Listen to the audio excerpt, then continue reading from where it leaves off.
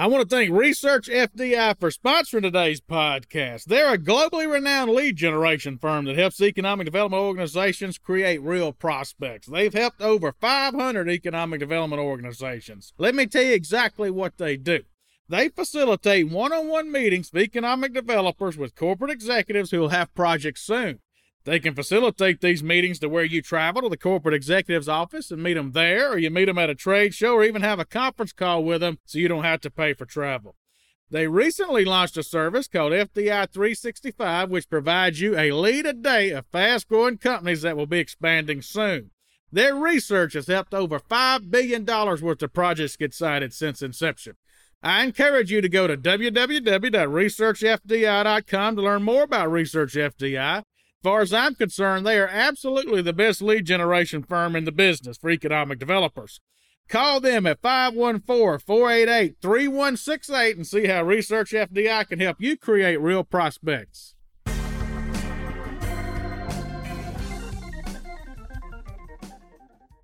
Hello, this is Chad Chancellor with Next Move Group. Before we begin today's podcast, if you've been enjoying our podcast series, please go over to Apple Podcasts, leave us a 5-star review. That'll sure help us out. We'd appreciate it a whole lot.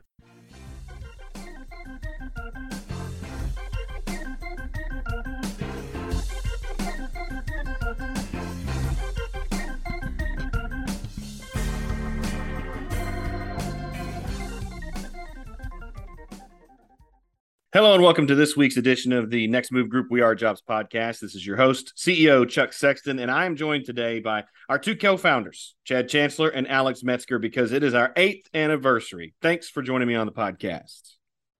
Yeah, glad to be here. I can't believe it's been 8 years, 2014. It's amazing to me because when we all first got together, we had that headline in the Paducah newspaper at 28. Now we're all just old men. Oh, that's true. Yeah, we said we were the 3 people in Paducah that did economic development and said we placed our economy in the hands of the 28-year-olds. So, yeah. You know, what's amazing to me is back on my career, so I was in Paducah as economic developer for 4 years, and I was in Lawrenceburg, Tennessee for 2. So, really only 6 years. I was in Mobile, Alabama for 2 years, and that's really where I learned the business. So we've already been in business 8 years now, twice as long as I was in Paducah, 4 times as long as I was in Lawrenceburg or Mobile. So if you think about it like that, it kind of, looking back, it kind of shocks me. And, you know, I read some statistics. Most small businesses, I can't remember what it is, but only like 20 or 30% make it 8 years. And so if we close tomorrow, we've been a success story. Not that we intend to close tomorrow, but sometimes I had to remind myself of that. Well, I guess my stint in economic development was 12 years, close to it before jumping on board with you all here. And I'm looking forward to the future. But what I want to do today is talk a little bit on the podcast about how things have changed. You know, let's talk first. What was things like back when you all started Next Move Group versus how things look today? Give me a comparison between the two. Well, you know, it's funny. We got site selection clients right out of the bat. Polymer Logistics was one. Sterling Packages was one. We did some work with Teletech Call Center within our first 6 months. So on the site selection side, it's probably not changed much other than now we have much larger customers. But as far as the deal flow, we do about as much of that as we ever did. But now, you know, you just got us a $14 billion customer. We're doing an $8 billion a year steel mill right now. So that has grown, but I don't know that the pace of it has grown. And we always had economic development clients, but what's really changed, I think, is the executive searches. I mean, it took us probably 6 months to get our first one. You know, it's hard to get people to hire you to executive search. You've never done one. that is a hard thing to do. And I vividly remember getting our first one. And we actually sold our first executive search for $5,000 and told them we'd give them their money back if it didn't work, just to get one. You know, now those things are like 30,000. But anyway, now I'm not sure that we don't do more executive searches than any firm in America when it comes to economic development. We're probably number one in that space in terms of volume. And it took us 6 months to get our first one. So if you look back at our first year, we might have done 2 or 3. Now we liable to do 30 or 40. So that's what's really changed as far as our business. Not only that, you're talking about the scale of our site selection clients. The scale of our executive search clients has changed a lot too. I mean, you know, now we're doing, you know, huge, large regional towns, regional groups. The Cheyenne, Wyomings of the world. We're doing big ones versus the little towns in Mississippi and Tennessee where we got our start. So that's also scaled over the last 8 years, I would say. I tell you what got us to going on that, I think, was to Cheyenne, Wyoming, because it's state capital. People just recognize that, and that's a long way from the South where our strength is. And then the World Trade Center in New Orleans hired us to do their CEO search. And the World Trade Center actually started in New Orleans. It did not start in New York, as many people would think. It started in New Orleans. And I think just putting that World Trade Center logo on your stuff, everybody recognizes it. And those two really got us to going. And then we now have done such wide geographies. I mean, from Maine to Washington State and all in between. We kind of filled in the whole country that way. Also, the staff has changed quite a bit, Chuck. I'll say that. I remember Chad and I being up filling out RFIs and spreadsheets till 3 or 4 in the morning for Teletech, that call center client, and now we have staff like you and Ivy to help us do the work. Yeah, there are times, at least once now, we've been up till 3 in the morning. Chad attests to that, but that's part of doing it. That's part of the passion. And I think what's important too, to make sure the listeners understand is, our clients may have grown, the number of clients may have grown, the size of the clients may have grown, but the passion of the organization and each of us has stayed the same. We want small to mid-sized communities to be successful. We want small to mid-sized companies to be successful. And one thing I've made sure to reiterate to folks, we may have 2 very large site selection clients right now, among other site selection clients who are smaller. But even our large site selection clients want to be in small to mid-sized markets. That's where they want to be. And of course, that makes us even more proud to represent those companies. I think, to me, the career field has changed. Economic development has changed a little bit in the last 8 years since you all started Next Move Group in ways, and in ways it hasn't. What do you all see as the big changes in economic development? Alex does more of our executive searches, so I'll let him answer this. But I will say this. I have now been through the economic recession in 08, and I remember how that was. And the little mini one we had that we self-inflicted with COVID. And now it appears that we're headed for another recession. And I have always found economic developers have to get a lot more aggressive in recessions. And you actually can make more money and be more respected by winning in recessions than you can when times are good. There are areas now that aren't offering a lot of incentives for certain projects that I predict 2 years from now they're going to be back doing it again, being aggressive again, because I've just seen what happened. I got my first big economic development job in 2008. I got to Lawrenceburg, Tennessee in 2008. Well, you all remember what happened in 2008 and 9. We landed 3 plants in that little town. And that really set up my whole career. If you'd have did that now in good times, you might not have been thought much. Well, they're doing their job. But in a recession, the economic developers really have a time to shine. And based on everything I'm seeing from our manufacturing side, we are hearing from power companies across this country that it's going to take 36 months to get electric infrastructure to certain places. I'm talking transformers. I'm not talking the huge lines. And I mean across the country, not one power company or another one. We're hearing this over. We're hearing 12 to 24 months to get steel. Our supply chain is totally broken. The recession is coming. As inflation goes up, people are going to spend less money. So the recession is coming. So I actually think that now's the time for economic developers to shine. That's what happened in 08 and 09. I think we're about to see that again. Alex, as far as the searches, what do you think of the changes in the industry? Well, overall, in economic development as a whole, the main change in 8 years has been the adaptation of technology. I mean, it's really been something to see from 8 years ago when we're filling out RFIs and, traveling 2 weeks in a row doing site visits. And now all that's online. You've got 3D tours of communities and buildings. And that aspect has definitely changed. As far as executive searches, I wouldn't say much changed from 8 years until COVID. And as Chad said, kind of self-inflicted COVID pandemic that we went through, the executive search side has really changed since then. There are so many more opportunities for work from home, for online businesses. People can be so much more, so they kind of value working from home, and in communities they like more. There's a lot less, I would say, applicants for executive searches, more people that want to move than there used to be pre-COVID. I'm not sure that's really an 8-year trend as opposed as really in the last 2 years. Now we're still getting the top of the line A-list candidates for a lot of executive searches, but when we used to see 30 or 40 applicants for search, now might be, 15 to 20. And people just, for whatever reason, do not move or want to switch jobs as much as they used to, I would say. Well, I tell you though, now is the most important time ever for economic developers. And I thought that after COVID with reshoring our stuff, I actually had a statistic that we put on our news show a few weeks ago. 90% of small to mid-sized manufacturing CEOs say they're bringing production back from China right now. 90%. Industrial construction is up 116% this year from last year. This is a Bloomberg article from 2 weeks ago. As that comes more and more back, the economic developers who are prepared are going to win. But preparedness now, the economy is totally breaking down. And I hate to be an alarmist, but if you travel as much as I do, I mean, in the last 3 weeks, I've been in, 10 different states from North Dakota to Florida. Everywhere you go, you're hearing problems with housing. You're hearing problems with child care, workforce, so on and so forth. Everywhere you go. I mean, it's a teetotal breakdown. And unfortunately, I'm seeing this, looking at it. It's nothing I need. Well, now economic developers are going to have to spend as much time preparing their child care and finding daycare centers and finding houses for people as they used to on industrial sites.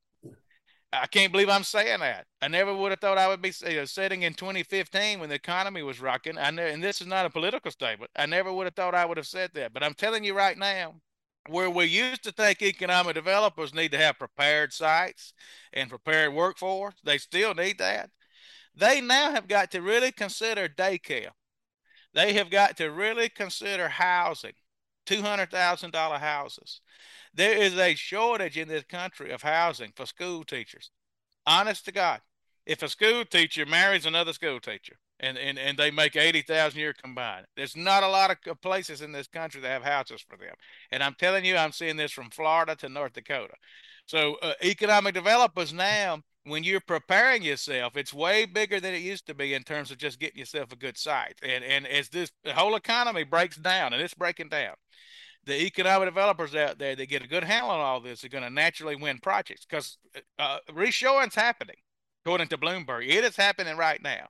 So the communities that get themselves prepared are going to win, and those that don't may continue to struggle. Yeah, I think you're right. One of the things we've seen an uptick in as far as services on our end goes is site feasibility assessments and interest in those. But you're right about the additional things that economic developers have to be worried about.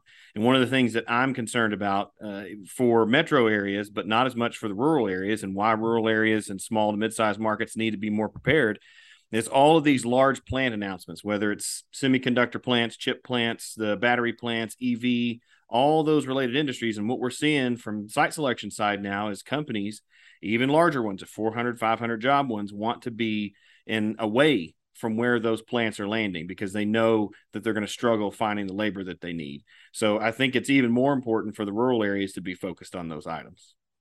Well, what's really got me to thinking, in the last 2 months, I have given public speeches or board trainings or whatever, literally from Florida, where everybody's moving.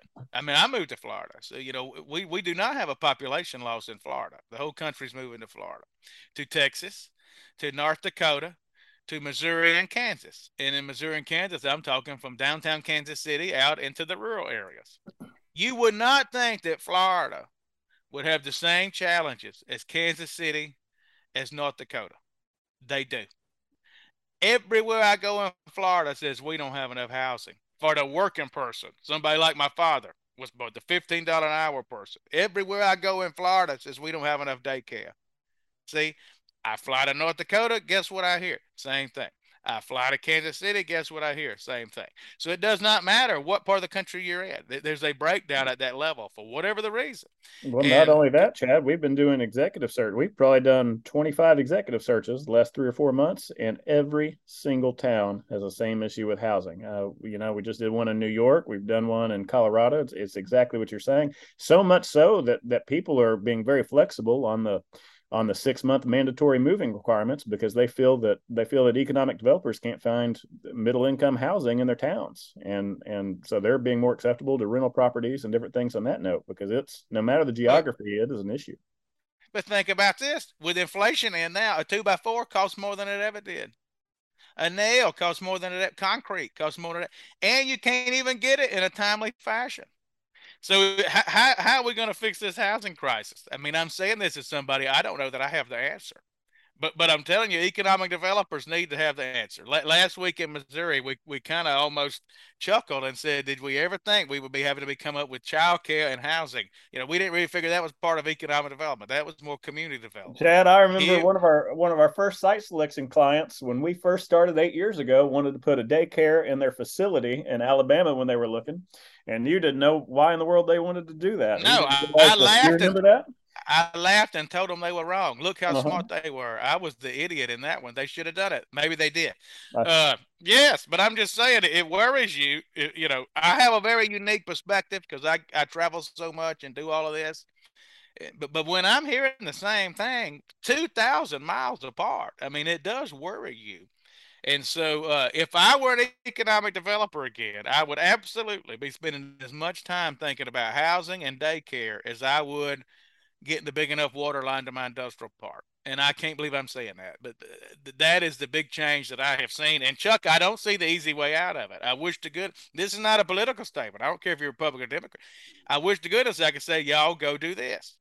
But the facts are, in housing, it costs more now to build that house than ever. And the developer still got to get the house financed. They can make more money with the same crews building a different type house than they can for what I would call the patio home, the starter home. You know what I'm saying? In terms of daycare, if one kid gets sick in a daycare, most places they shut the whole day, with COVID, they have to shut it down for, say, a week or whatever. And that collapses their entire financial model. So they're just better off to not have the liability and close the daycare. So now you have people in communities. If you have 2 children, you'd have to make $25, $30 an hour to be able to afford the daycare. And what's alarming to me is this is the problem in Florida where people are moving. So we have the demand here. See, usually when you have a big enough demand, a supply will create itself. I'm telling you, the demand is in Florida. Look at and we still don't have the supply. For some reason, the supply is not meeting the demand in housing and daycare. And as an economic developer, this is a huge problem that we're all going to have to try to solve. Yeah, I agree. And I think that it's going to be one of those issues that as the economy continues to get worse, you're going to have a longer lead time on getting some of these issues solved, because then you'll have people who won't want to have even less reasons to put money into these types of developments. They're going to hang on to their money. They're going to do something else with that money in the meantime. I'm going to give you one more. I was in Tennessee in June or July. I can't remember, but I won't say where. But as we all know, Tennessee's growing tremendously. If you look at the stats, Tennessee, Texas, Florida are what's growing, right? I was in Tennessee doing a board training. I guess it was in June. And I'll never forget because we ended up putting our recommendations. One of the thoughts that this board had is maybe we need to quit developing industrial property and start developing residential. Now, they didn't decide to do it that day while we were sitting there, but they had tremendous talks around there. And I was raised on primary job recruitment, manufacturing recruitment. I mean, that's just what I believe. So I'm shocked that we're seeing this. But my point is, even in Tennessee, where there's fast growth, they're saying the same thing as they are in Florida and other places. Well, what do you think now? Let's get back to the organization. We've talked a lot about, some of the changes we've seen and some of the big issues that are facing everybody. So if we look 8 years from now, we've had a lot of changes in the organization and economic development. What do you think things will look like in another 8 years? As far as Next Move Group or the economy, or Next Move Group? Comment on the economy too. So I think that what you're really going to see is more growth in our executive searches, because of all of the peripheral items that touch economic development. I mean, within just the last week, we've been asked to propose on a city finance position because economic development is important to this particular city. We've been asked to propose on a planning development district. Now, we've done some of those before, but we haven't done as many of them as economic development.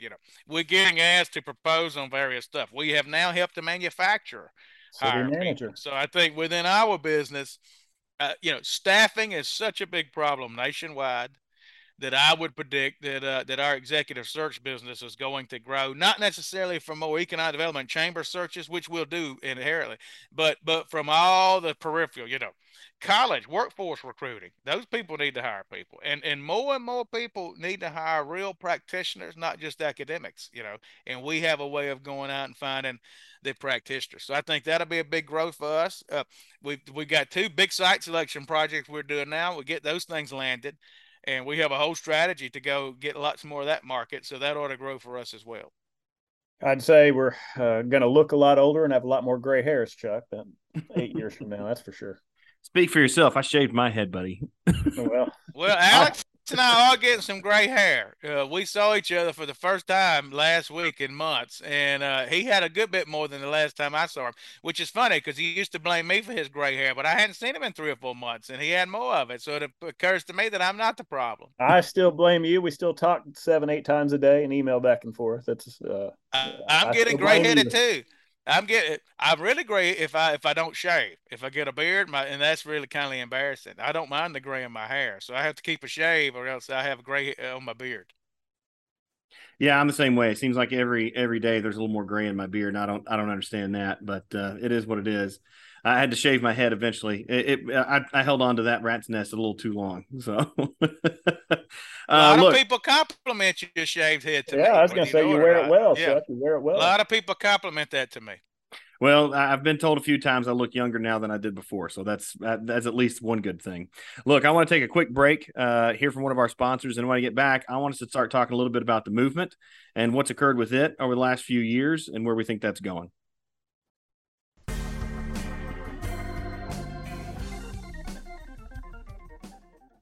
I want to thank Location1.com. Some of you know it as Lois for sponsoring today's podcast. In my opinion, Lois is the best buildings and sites database on the market. One of the reasons I think that is it gives you nationwide exposure. So I used to be the economic developer in Paducah, Kentucky, and I made a terrible mistake. I only put my buildings and sites on the Kentucky Economic Development Buildings and Sites database. Well, Paducah bordered Illinois and was within 30 or so miles of Missouri, Indiana, and Tennessee. So what sense did it make for me to not put my buildings and sites on a nationwide database? Well, Lois does that for you. Looking back, I should have put my buildings and sites on Lois. It's also easy to use for an economic developer. It's just like using Facebook. It walks you through how to insert your pictures and your information and so forth. And the thing I like most, it works well on my iPad. If I'm in an industrial building, I want to be able to look at that thing on my iPad. Lois does that for me. Other buildings and sites databases struggle with that. So if you got 10 or 15 minutes to spare, go over to Location1.com, book yourself a demo, and see if this can help your community have more success.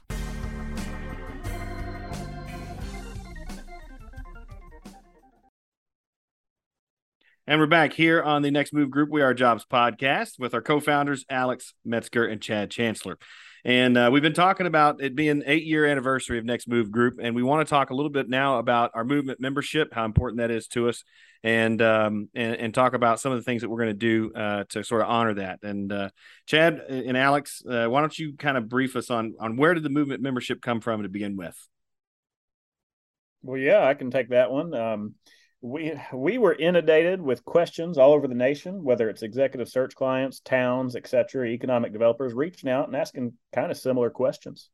And, Chad and I were having a conversation once about how can we help the profession and help these people on a much wider, more broader scale and make it scalable. And we had tossed some ideas around back and forth and hadn't really come up with anything. And then all of a sudden we're in Nashville and the whole world ends because of the pandemic. And unfortunately, Chad and I got quarantined together. We were in Nashville, so he came up to St. Louis. You all might remember because of Mardi Gras, New Orleans was hit very hard at the start of the pandemic. So Chad and me got stuck in an apartment together for 3 months.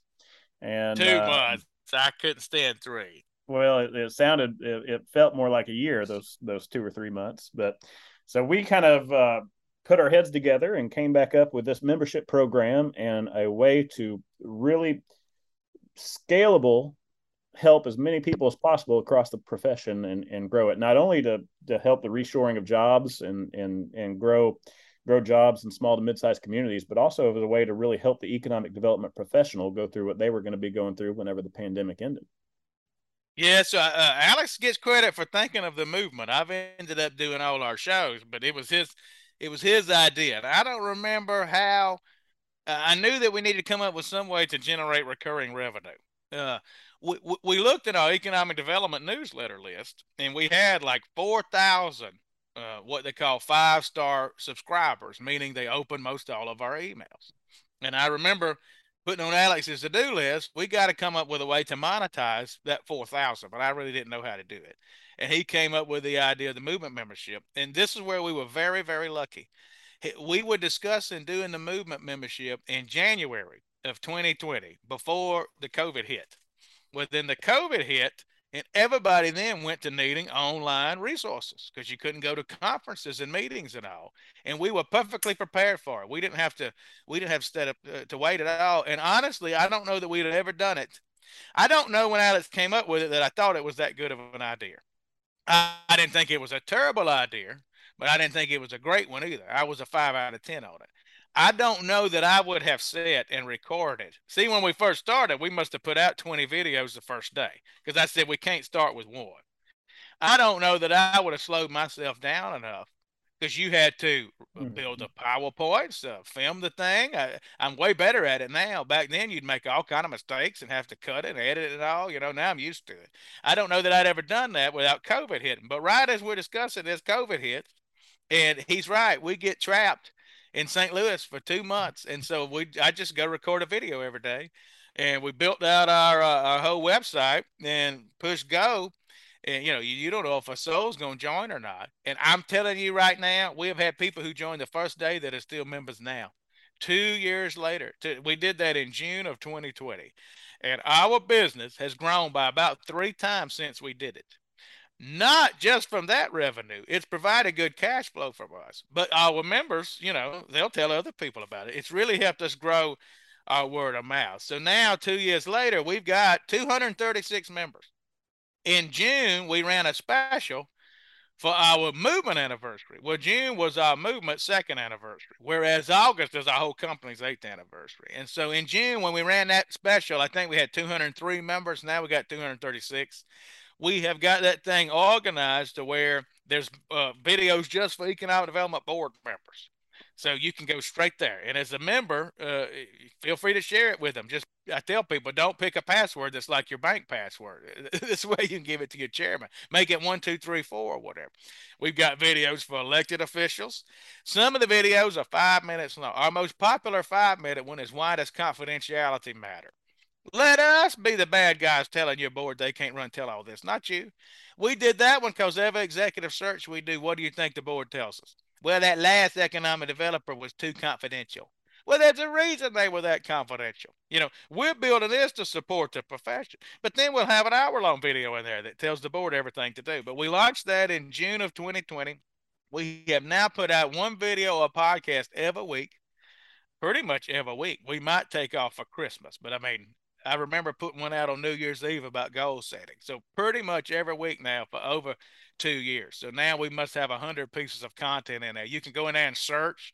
You can search resume tips, up they'll pop. You can search how to do an RFP, up it'll pop. How big a water line do I need?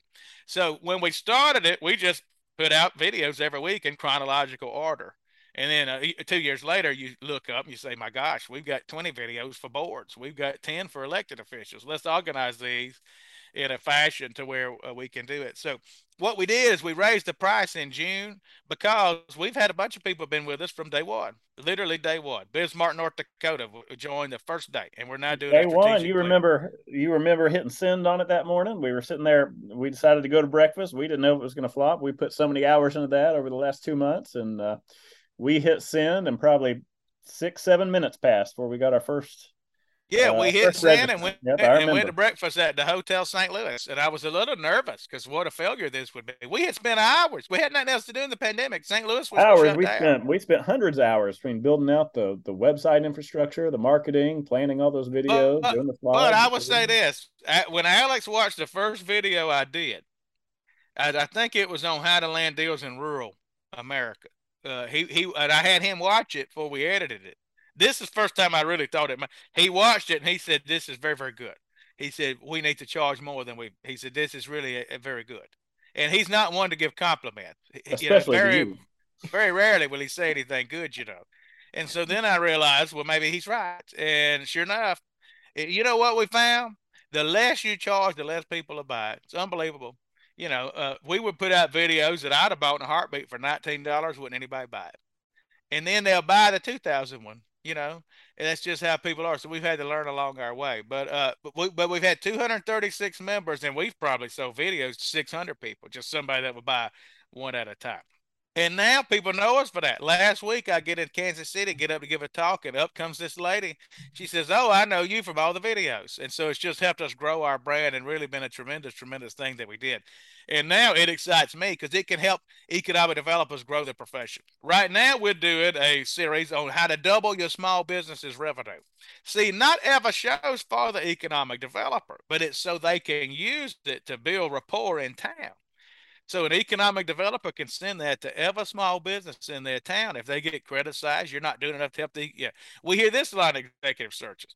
Well, that economic developer just chases big fish. They don't do enough to help our small companies. We hear that all the time.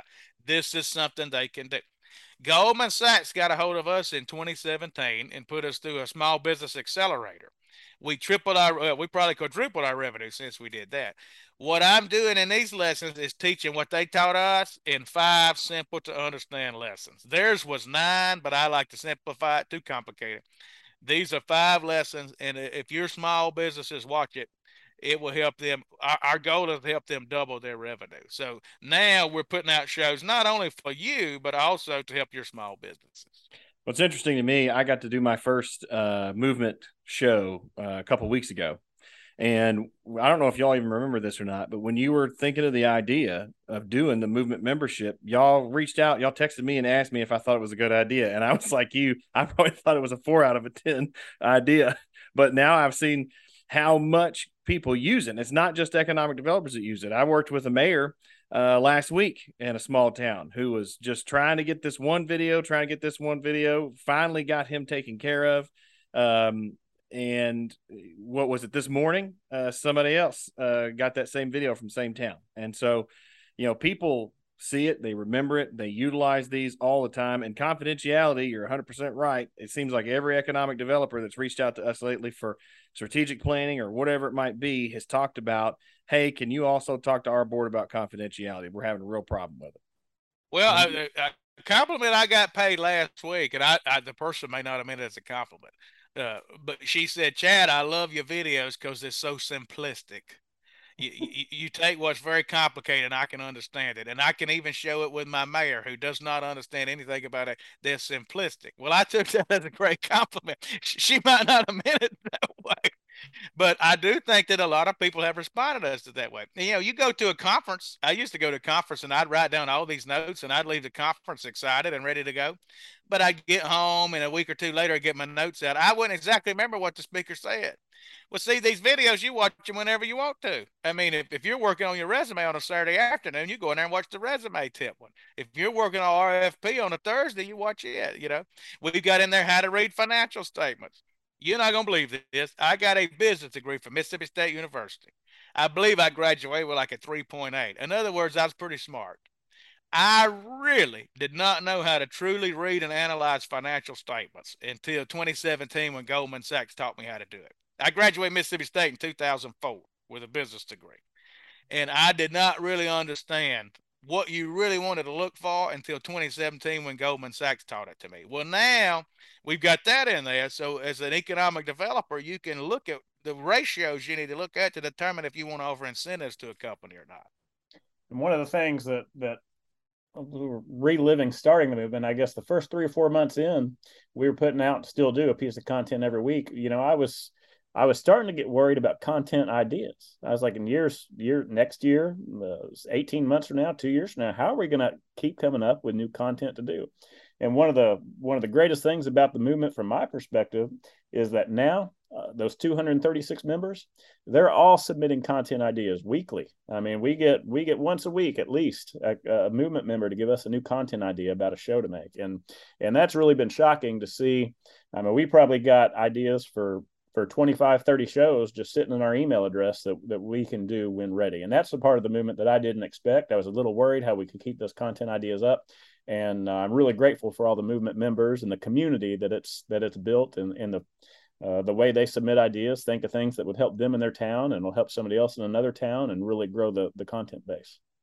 So when Alex came up with it, I thought it was a 5 out of 10 idea. But I obviously thought it was good enough to go record 20 shows. Well, we didn't have anything else to do. You wouldn't work out during the pandemic. So I did work out during the pandemic and gain weight because I wasn't on the keto, unfortunately. The keto is where I lost my weight, but that's a different story. But anyway, I don't know that I would have thought it would. I'd say the day we launched it and we started getting interest, I thought it was a 7 out of 10 idea. I'm telling you, 2 years later, it was a 15 out of 10 idea. I mean, it was, we could run our whole company on it. I mean, I'd hate to. We'd probably have to lay people off. But, I mean, we absolutely could make enough money to survive off just the movement, because you'd have time to do even more stuff with it. And Alex is right. Now people tell us, somebody want to show on fundraising. We don't do fundraising. So we went and had Andy Coe with Convergent Nonprofit to do it on. So, you know, when people have these ideas, we go out and bring folks in to do it. So, but we raise our price because it's not right to people to get into it now to pay the same thing as our first people, because they were there from day one. And now if you get in it today, you've got every video we ever put out, hundreds of them. So what we did is raised our price in June to where that would even out. But in August, for our movement anniversary, for our company's anniversary, we offered it for 50% off. We raised the price to $494. Well, now you can get in for $247 a month. August only. Now our original people pay $183 a month, so it's still not as cheap as they got in, and I don't ever want it to be. We got to be loyal to them, but you can get in now at $247 a month. Where if you wait till September the 1st, it's $497 a month. Or sorry, $494. And Chad, real quick, talk a little bit about our renewal rate. I know we had 2 today for the annual membership. 3 today. So yes. The members who have signed up annual, so there's an annual option where you get 2 months free. And if you go in there and play around with it, you'll see that when you go to sign up. The members who have joined annually, we owe 100% renewal, 100%, with the exception of Kentucky Lake, where Josh Tubbs resigned, so he's no longer there, but we're doing the search for them. So in all candor, that's the only one that didn't renew, but that's because they don't have an economic developer, and we're hiring them one. So I assume they'll renew when they get their new person. We have had 100% retention of our annual members. 3 renewed today, 1 in Tennessee, 1 in Missouri, because it's August the 1st when we're recording this. It's the first day of the month. 3 of them renewed today. I believe West Virginia was the other one. And, of course, now we have the state of Florida joined 2-3 weeks ago for all of their rural counties in Florida. So now we have probably, I'm thinking we probably need to figure it up, over 90% renewal rates from our monthly members. I can think of 2 that dropped because they left their position to take on new jobs. One of them even credited our movement videos to helping them get a bigger job. That lady in Texas, she said this resume tips got her new job. Yeah. Well, yeah. So of our members who pay on a monthly fee, I believe 95% is our retention rate there. We have lost a couple there who got new jobs, went on to new ones, which makes me think we ought to call them up and try to get them to join again. But yes, even that has been probably a 95% retention rate. There's not much any kind of membership program that I know of that has that type of retention rate. And to me, it speaks to the quality of the content, the assistance that it gives to economic developers and elected officials. So certainly I obviously I have a reason to be an advocate of it now, but I always have been. And I think that the content's going to continue to improve in quantity and quality as we go forward. And we'll be right back.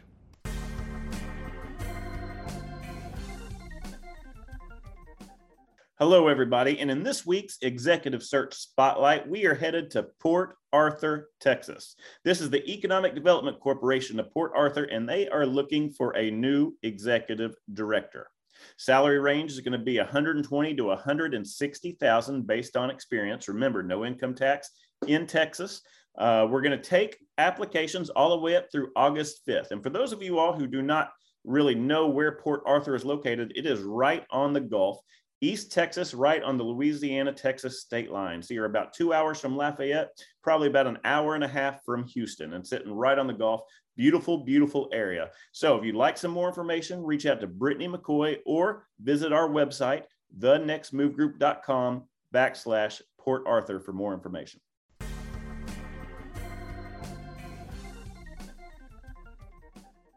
What else do we want to discuss here on our 8th anniversary as a company? Is there any other last thoughts that either one of you have? Well, if people are listening, has Mississippi State beat Kentucky in really anything in the last 8 years? We beat you in football last year. The year before that, we beat you in the SEC tournament. Do you not remember? We were sitting there at center court when Mississippi State beat Kentucky, ruined your season, ended your season. The year before that, we won the national championship in baseball. So what has Kentucky beat us? Oh, you have beaten us in baseball. So pretty much twice in 8 years, you've beaten us. So once in football and once in basketball. We beat you in football every year in Mississippi State, and once in a while we win at Kentucky. When is the last time Kentucky won in Starkville? Probably the last time Mississippi State's won at Kentucky, actually. And our basketball coach Ben Howland was so pitiful, we fired him, but he beat you in the SEC tournament. I would say as we conclude, obviously, if people are listening to this, they either are a client of ours or they have been referred. We have a lot of people refer us business, have never done business with us just because they like it. So that's very good. So if they're listening to this, somehow or another, they probably like something that we're putting out. We've had over 500 clients. It's probably 600 now. I hadn't counted it lately. So we've had 500 or 600 clients since 2014. So we say thank you to all of them. I think that this thing has shocked us more than we would have thought. I don't know what my first it started slower than I thought.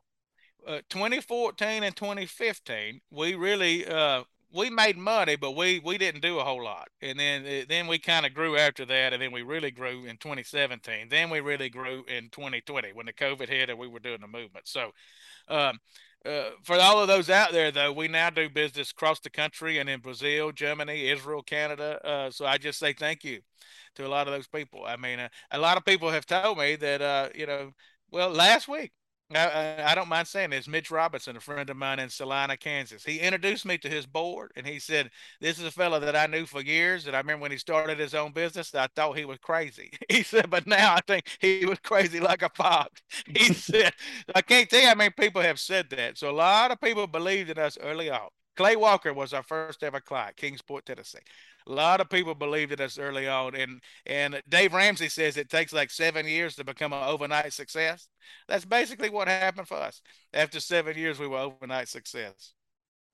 Well, I would just like to second that and thank everybody that's helped us, supported us anyway, all of our clients, all of our staff members, anybody that's given us referrals, and all our friends out there across the nation. Not only in the economic development and chamber space, but all the board members we've met and everywhere. One of the neatest parts about this job is I could have trouble in almost any town in America and know somebody I could reach out to and call and have a relationship with. And so very grateful and want to thank every one of you all that's helped us along the way. Yeah, let me say that. That's a good point. That's actually a great way to end. I won't say who he was because he's probably one of the people that wouldn't want credit. But my best friend's wife came down with stage 4 breast cancer and got diagnosed in June, and wasn't real confident in the diagnosis and the treatment that had been presented to her in Alabama.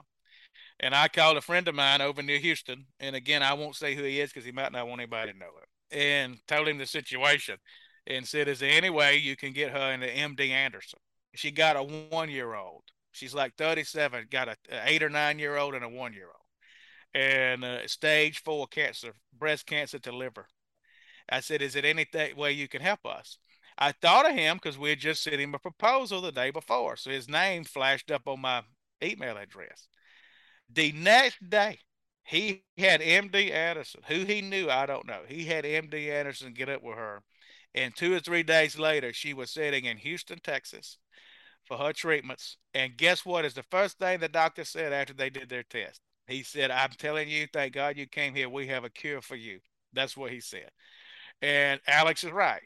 Through our connections we've had, even our Mardi Gras party, people come to that and we end up getting to know them. We may never do business with them, but now we have connections across the country, and it's not anything about the money. I mean, we don't do it for that. I mean, we do it really. You heard it probably earlier when I told you how worried I am over daycare and housing. I mean, I'm worried about the economy as a whole, but this just happened a few weeks ago. She's getting her chemotherapy now, and that's just from connections that we've made through economic. Most economic developers are very well connected in their communities to the powers that be, and that's just a little, that's a way to end. If I had stayed in Paducah, Kentucky as the economic developer, I'm liable to still be there, making all kind of money for all I know. That's a connection I wouldn't have had. And it's these connections nationwide and really worldwide now in many respects that we have built over these 8 years that really make it all worth it. Well, I agree, and I appreciate the two of you for bringing me on board to help keep pushing the organization forward.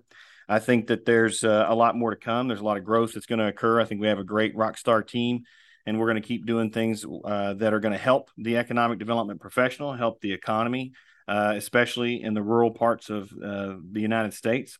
And I appreciate you two taking your time out of the day to come and join me on the podcast. And so that you know, I've got to see your Mississippi State hat on. Not everybody can see it, obviously, because we're doing this audio, but I'm going to have a former UK football player on as a guest here pretty soon. I'm going to try to have him on before you do your college football preseason podcast on here. So, oh, well, good. I'm starting to get together our list for our college football preseason show that we'll do. We skipped it in the COVID year, I guess it was, and everybody complained. Come to find out, that's one of the best shows we had. So I also got on my St. Alex don't like it when I wear my Mississippi State hat and my St. Louis shirt because they don't match. Maroon and red don't really go together. But the Cardinals are 3 games back, and they got the Cubs this week and the Yankees. So this is some week to be a Cardinals fan. And the Cardinals have the easiest schedule remaining in the major leagues. So they should catch the Brewers. If they don't catch them, it's their own fault. Well, the Brewers about an hour ago got rid of Josh Hader, so don't really understand that. Oh, I have not seen that. Yeah. Well, look, thanks for joining me on the podcast. We'll have more sports podcasts coming up soon, and I'm going to ask my upcoming guest about some stories from him playing against Mississippi State, just to dig at you a little bit. Well, you should. Ask him, was he on the team when y'all had what was that coach when you lost to LSU on the Hail Mary? Guy something. Was it Guy Morris? Was that his name, Alex? I think his name was Guy Morris. He was your head coach when Kentucky. Remember, you had Kentucky beaten. Yeah, I remember we ran out, had LSU beat. Yeah, had the Hail Mary to Devery Henderson. Yes, I think his name was Guy Morris. But here's what Chuck, if your friend, I don't know who you're going to have on here. If he was on one of the Guy Morris teams, ask him about the time they came to Mississippi State. I've got a friend at Mississippi State who told me this happened. Y'all's coach was so mad at halftime. I think Guy Morris was his name. He went in the locker room and punched some lockers, did damage. Kentucky had to pay a little money to Mississippi State, like broke his hand. Did all this kind of stuff to get his team fired up. And guess what? It worked. In the second half, Kentucky came out and whipped us. So it was the best handbraking they ever was. I think his name. Y'all had a punt returner. What was that kid? Abner? What was that kid's name? You remember the punt returner? He ran 2 punts back on Mississippi State in the second half. Derek Abney is who you're talking about. Derek Abney was his name. We were ahead of y'all at half, and your coach went in and acted like a fool, broke his hand, did damage. Come out in the second half, and I think Jackie Sherrill was still at State, and y'all's returner returned 2 or maybe 3 punts for touchdowns. No, he didn't play under Guy Morris. He was prior to that. So he was in there in the mid-'90s. So been under Curry or Mummy, one of those two. Can you believe Kentucky had Adolph Rupp and Bear Bryant at the same time? Oh, yeah. That's a point of contention amongst a lot of UK fans that had Bear Bryant and then didn't keep him there to make UK's football better. Oh, just imagine. I mean, it'd be like Alabama having Nick Saban and Coach K at the same time. Yep. Well, look, we're going to wrap this up. We've got more rain on the way here in Eastern Kentucky, so we're going to get prepared for that. And we'll see you next time here on the Next Move Group We Are Jobs podcast. Thanks.